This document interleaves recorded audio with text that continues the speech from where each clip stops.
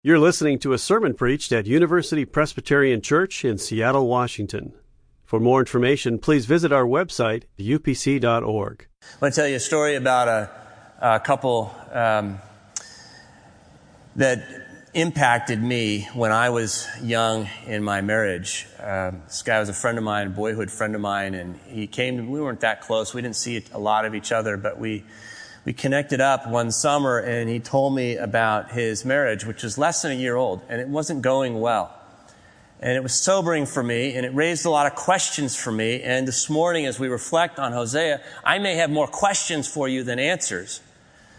Because love is like that. It's this kind of mystery. And the scriptures say that love is as strong as death. I love that. That's a line of poetry that comes from the Song of Solomon. And yet my friend, whom I'll call Jay, was experiencing the death of love in his marriage. And it's so painful. And many of us have experienced that or are experiencing that. Many of us are experiencing the death of love in our relationship with God. There was a point in our life where we not only believed in God, but we loved God. And we loved the idea that God loved us. And there was kind of a divine romance between His heart and our heart. But if we're honest this morning, we have to say, I don't even see a spark there. And so the question is, what happens when love just goes away? And more importantly, how does it come back? This whole experience that Hosea has is God's grand bid for love to come back into that relationship between His people, Israel, and their Savior, God. And if you're in that place where you want love to come back, if you want to come back together with someone that you really do want to love, or come back together with a God who loves you, then Hosea is your book. And the conversation started to raise questions for me. It kind of went like this. Jay was telling me, we had a great wedding, and Georgie had seen the pictures, but somewhere along the way, and it didn't take very long, she began to withdraw from me. She began to pull away. And when she started to pull away, I started to come closer because I didn't know what else to do. I was so scared. Now, my friend's a follower of Jesus Christ, and he knows that the husband is called to a whole lot in marriage, to love your wife as Christ loved the church. And I remember him telling me that, and I thought, wow, that's scary. And so I'm trying to do that for her, but she won't let me love her. In fact, he said, she has a restraining order on me right now. And I thought, well, there's a lot to this story I don't understand. He said, we tried counseling and that didn't work, and she started to move out, and now she won't let me even call her on the phone. And I just got confused about that. Did you ever hurt her? Were you violent? Were you abusive?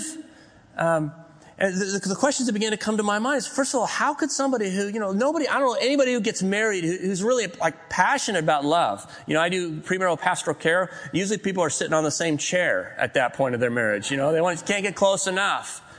And that's the way they were, of course, when they got married. But in such a short period of time, how could that affection just kind of drain away?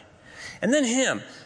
The way he's pursuing her. It sounded to me like the way God pursues us, and yet it also made me nervous. I thought, is there something hostile in the way that he's trying to force his love, even though he sees it as a really good thing, on her? I began to wonder, do we really know what love is? Is he working with a misconception about love, thinking he's loving her, but she's not experiencing it as love right now? She's saying, you need to take half a step back, bud, right now, because I can't take so much of you. And I began to think about this relationship from her perspective. And I thought, gosh, the whole book of Hosea is about a God who's chasing us down to love us. Could that be scary? Is it possible that sometimes we just don't want that kind of love in our lives? That we want to keep others and God at an arm's distance?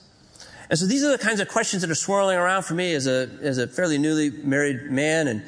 And they come back as I read this story of Hosea. And so I want to invite you to look at the first 3 chapters, although our primary text is the first 5 verses of chapter 3. Would you open up Hosea and let's read about what this man learned through a tragic marriage about God's love for us. Hosea chapter 3, verses 1 through 5. If you're grabbing the black book, the Pew Bible, that's page 731. If you're able, would you stand with me? Let's read this text aloud together. And as you're flipping to find it, let me just explain. Hosea is the first of the 12 minor prophets. It's the longest of them. The minor prophets are not unimportant prophets, but they're the shorter writers in the Hebrew canon, the prophetic collection.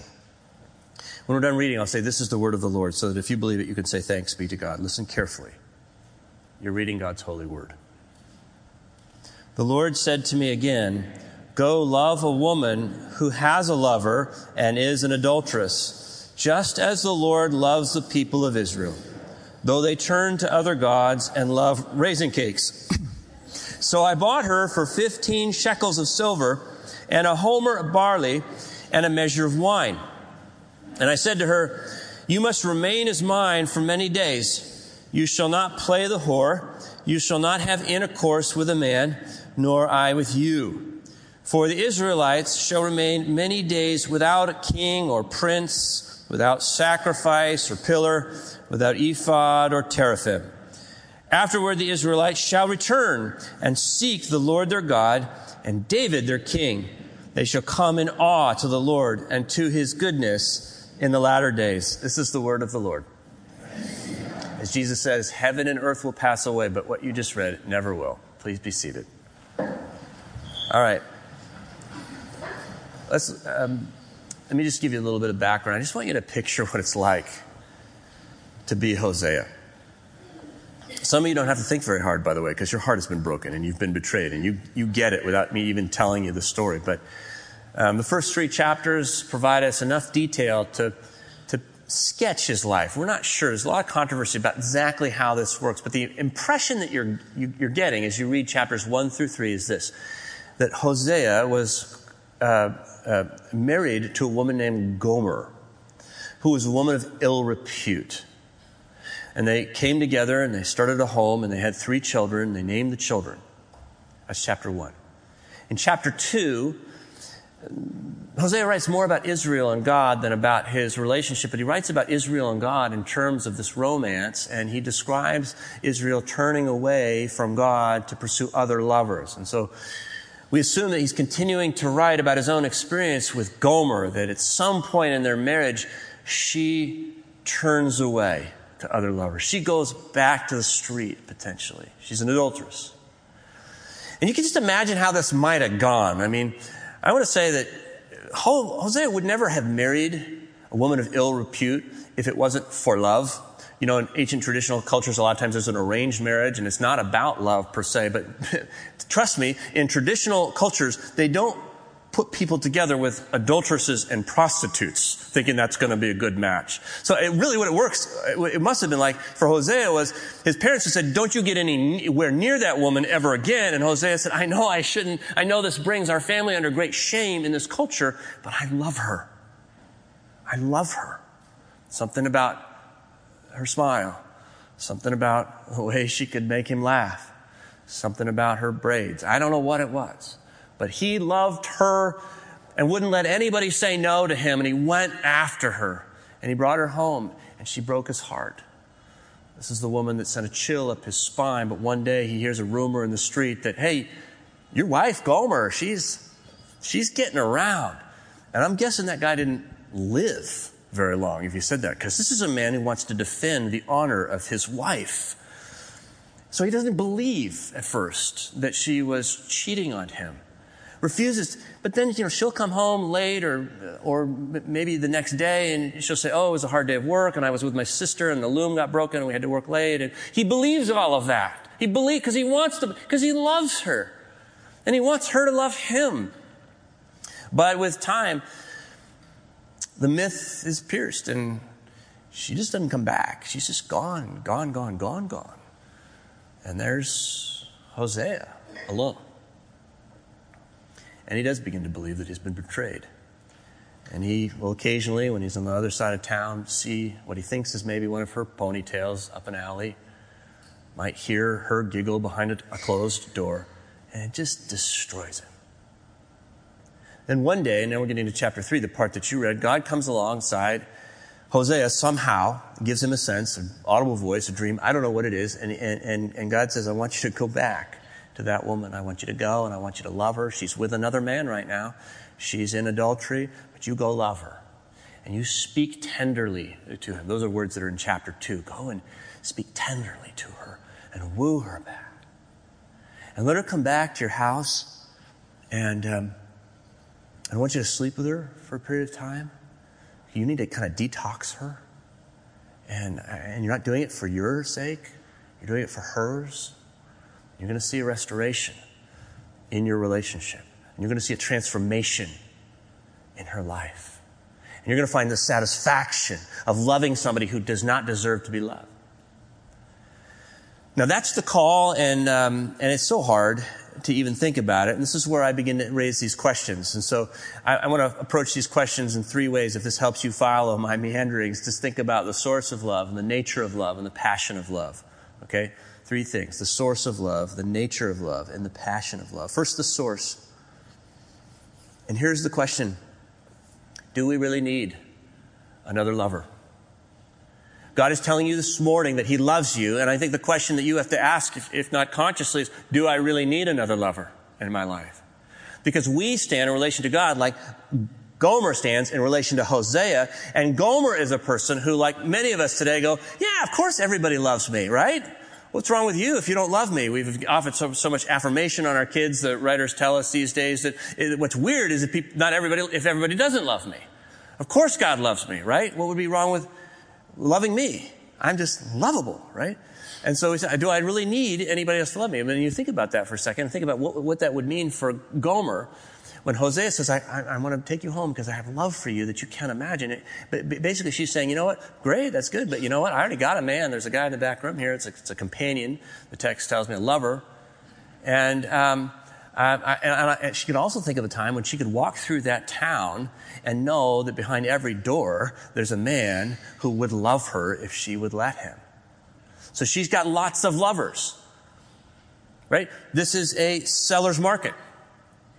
And this is the picture that God wants to give His people, Israel, of their lives. They're a people who have gone after other lovers. Now, just a little historical background. In the 8th century, the first half, this is Hosea's day, Israel, the northern tribes, have a little bit of breathing space. It's a period of prosperity. And three things go on that Hosea will refer to as lovers. One is they run after wealth. They have the opportunity to accumulate money, and it's like the middle class, as in our day in some ways, kind of falls out, and you've got the rich and the poor, and it's a season of injustice because people are falling in love with the capacity that they get from their money. And then sex. You'll read, if you read Hosea in your small group, about Baal, and this is a god of fertility, and this is local farming practice in 8th century Cana or Judea. People are going into cultic prostitution in order to stimulate the fertility of the gods and make their calves more, productive and their fields more abundant. Money, sex, and then power. They'll have an opportunity to have increased standing during this relative season of prosperity in the global community, and they will make treaties with other nations.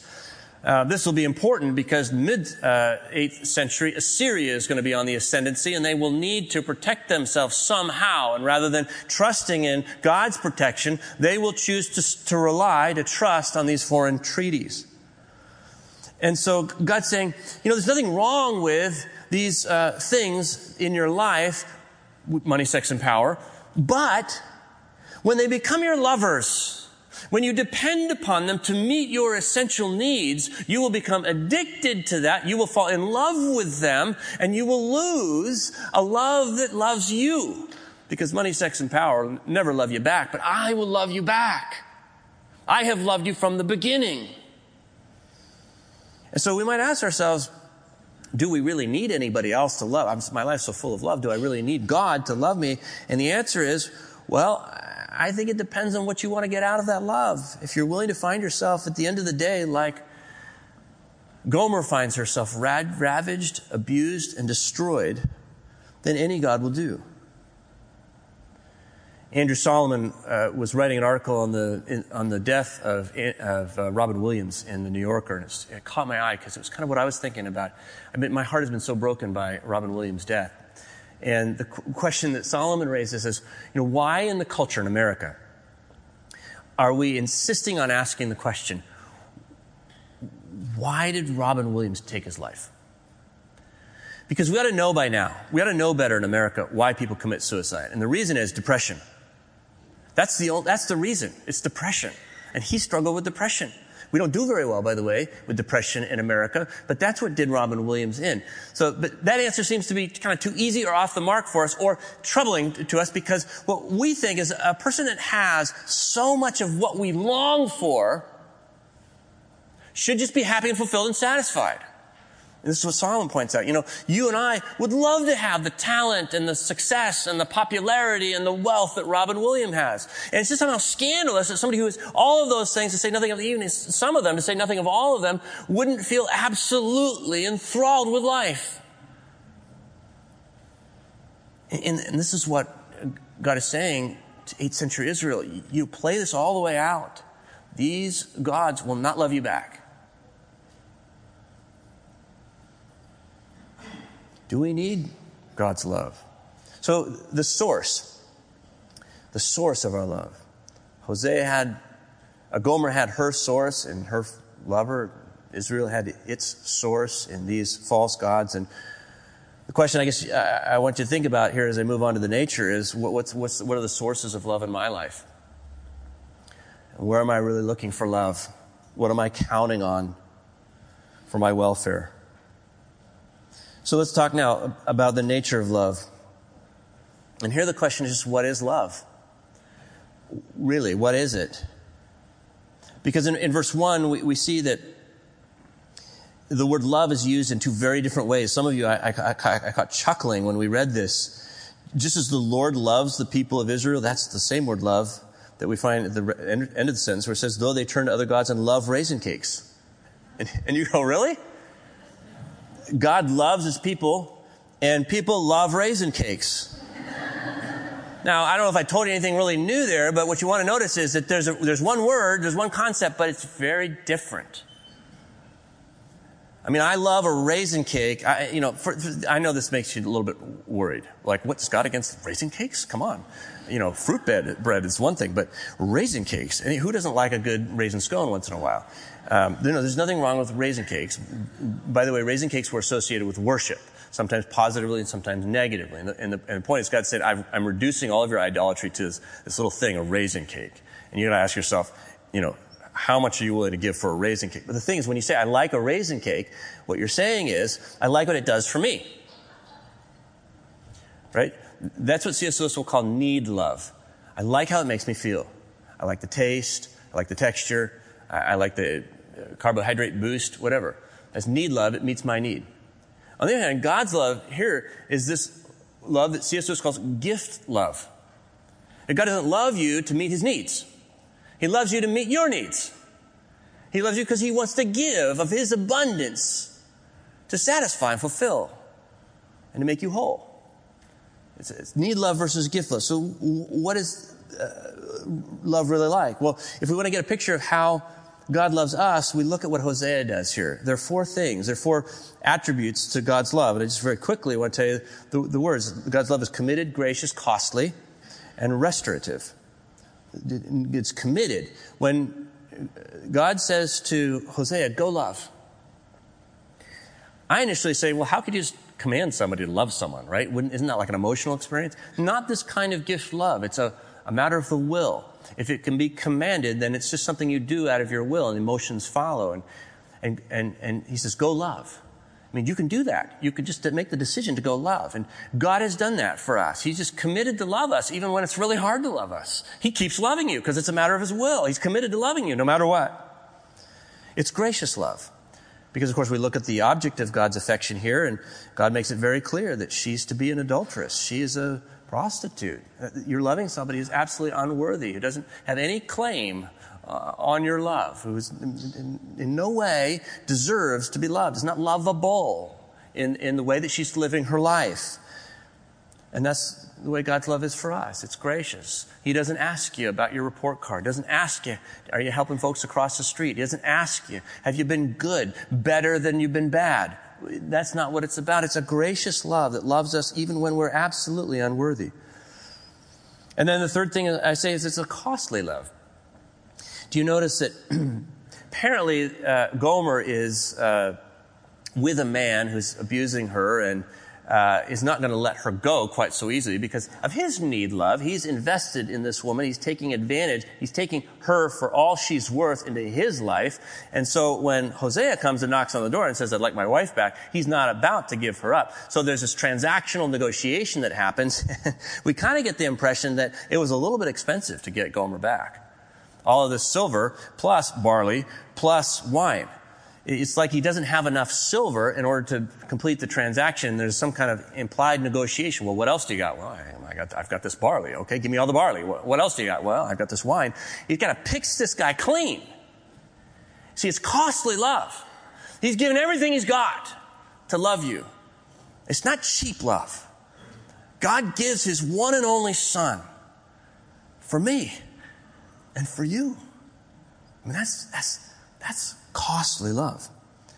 And then the fourth thing is it's restorative. And you read this thing and you say, he says, you'll come into my house, Hosea says to her, and live with me. That's what the Hebrew says. But we're not going to be sexually intimate for a period. The same kind of language is used of a season of consecration after childbirth in Leviticus, 33 days.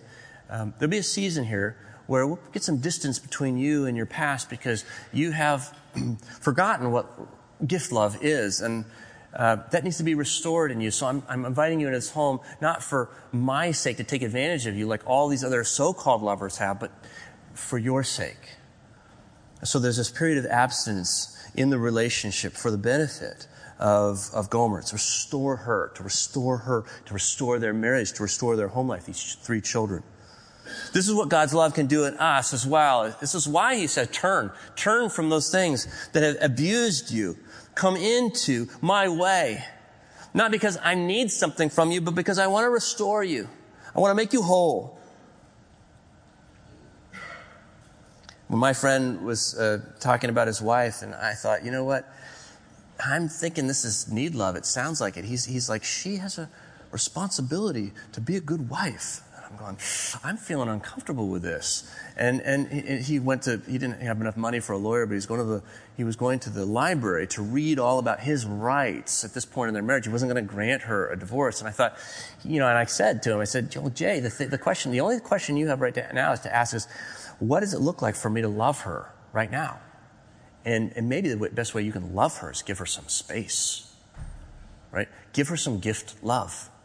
It might do nothing for you. Now, how could a relationship get to that place where that becomes so hard? Just very quickly, I want to call to your attention that I think in America, the way we get into marriages is very challenging. It's called dating. And you might wish that we did arrange marriages because the dating scene can be so challenging. And it is so different. Successful dating is so different from what successful marriage is all about. Because successful dating is transactional. It's based on need love. If I'm attracted to you, if you're attracted to me, then we agree that, the benefits exceed the costs. And as long as the benefits exceed the costs, then we'll stay together for a while, right?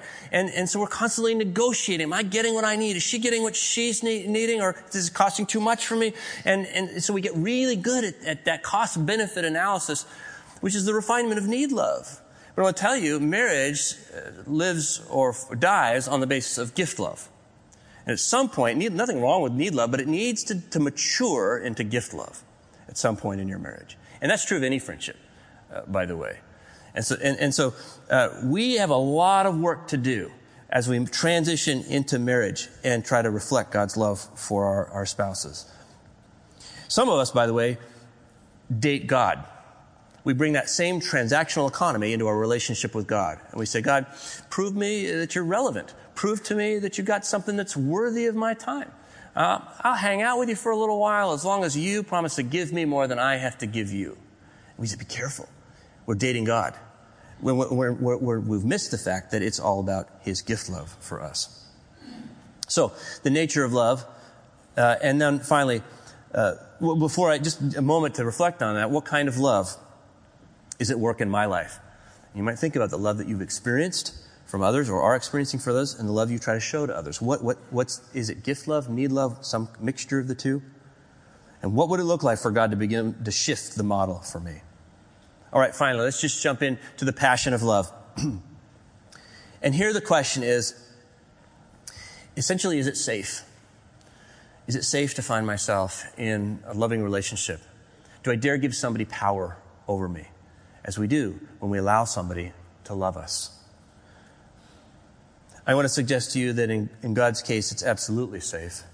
In verse 5, we see a paradigm shift. At this point in verse 5, Israel comes running to God. Afterwards, the Israelites shall return. This describes a period after the exile. In verse 4 is a description of the decaying infrastructure of the Israelites as they find themselves in captivity to their lovers who have ultimately failed them. Afterward, the Israelites shall return and seek the Lord their God and David their king. Now, David's been dead for over 200 years. But now Hosea is asked to look into the future and see the Israelites coming streaming back to God. And at the center of that, there's this figure, David, or the son of David. This is Jesus. They come in awe to the Lord and to his goodness. They come completely voluntarily and freely, not compelled by his power, in awe. And I want to say, what would inspire awe? What would surprise and amaze them? What would disclose so much goodness that they would want this relationship restored? And the answer is God's vulnerable love. God does not love us from security, a place of power. God is in this story Hosea, who loves vulnerably, who allows his beloved to hurt him, to betray him, to destroy him. Any of you moms or dads are sending a kid off to school this week, you realize your heart goes with them, and there's somebody out there in the world that has the capacity to increase your joy or to destroy your heart. And that's just because you love them, because you took the risk to be vulnerable and love that person in the world. Now they run around, they do all these things, and they have no idea the power they have over your life. And that's exactly what's going on here. God is looking through the windows of heaven at you and saying, when she's happy, I can't contain my joy. And when she's hurting, it breaks my heart, it destroys me. And this is what we see on the cross. This is the passion of God. That's why we call it the death of Jesus, the passion. It's the emotion of God. It's what God feels for you and for creation, that he would give his life, that he would make himself so vulnerable, he would allow his enemies, his betrayers, to rob him for all he's worth, to take his life away. By the way, there's a charge in the book of Job, this is the treatise of the book of Job, that God's love isn't really free. That's what Satan says to God. You know, Job, he doesn't really love you. He doesn't really experience your love. He doesn't know anything about love. It's all about fear. He just does what you say to do because he thinks you'll give him something good or you'll take something good away from him. That's what the book of Job is all about. And at the end, where we realize is, no, actually, Job loves God. And he's sort of forgotten that during the grand debate. This is an act, a drama, a play. And at the end, it's like the curtain is torn back and we see God. Job sees God as he really is. And when Job sees that God loves the way he loves, it reframes everything. He says, oh my gosh, when I saw your goodness, when I saw your vulnerable love, it changed everything. And I have days that's like that. When I just a few minutes of prayer, looking at God's grace through the cross of Jesus Christ can reframe the whole day. That's the passion because it draws us to God. And I think that's what rekindles love in our relationship with him and our relationship with one another. So, your primary task is to be perfectly loved. Your primary task is to be perfectly loved. And mine too. Let's accept no substitutes. Will you pray with me? Gracious God, thank you for the good news that you love rebels, that you run towards those who run after you. But finally, that you do not compel them in. You draw us in with the incredible, sacrificial, and vulnerable love that you've given us in Jesus Christ in his death on the cross. And we just pray that the good news of our forgiveness, the good news of our freedom, the good news that we don't have to prove anything to you to be loved, that we will be loved from this day forth for all of eternity as we place our trust in Jesus Christ, we can know that reality. And we pray that you'll help us to do that. In Jesus' name, amen. For more UPC audio or to find out about service times, visit us at upc.org. All online audio is available on CD and cassette. To order copies of sermons and classes, please visit upc.org/audio, email audio@upc.org, or call 206-524-7301, extension 117.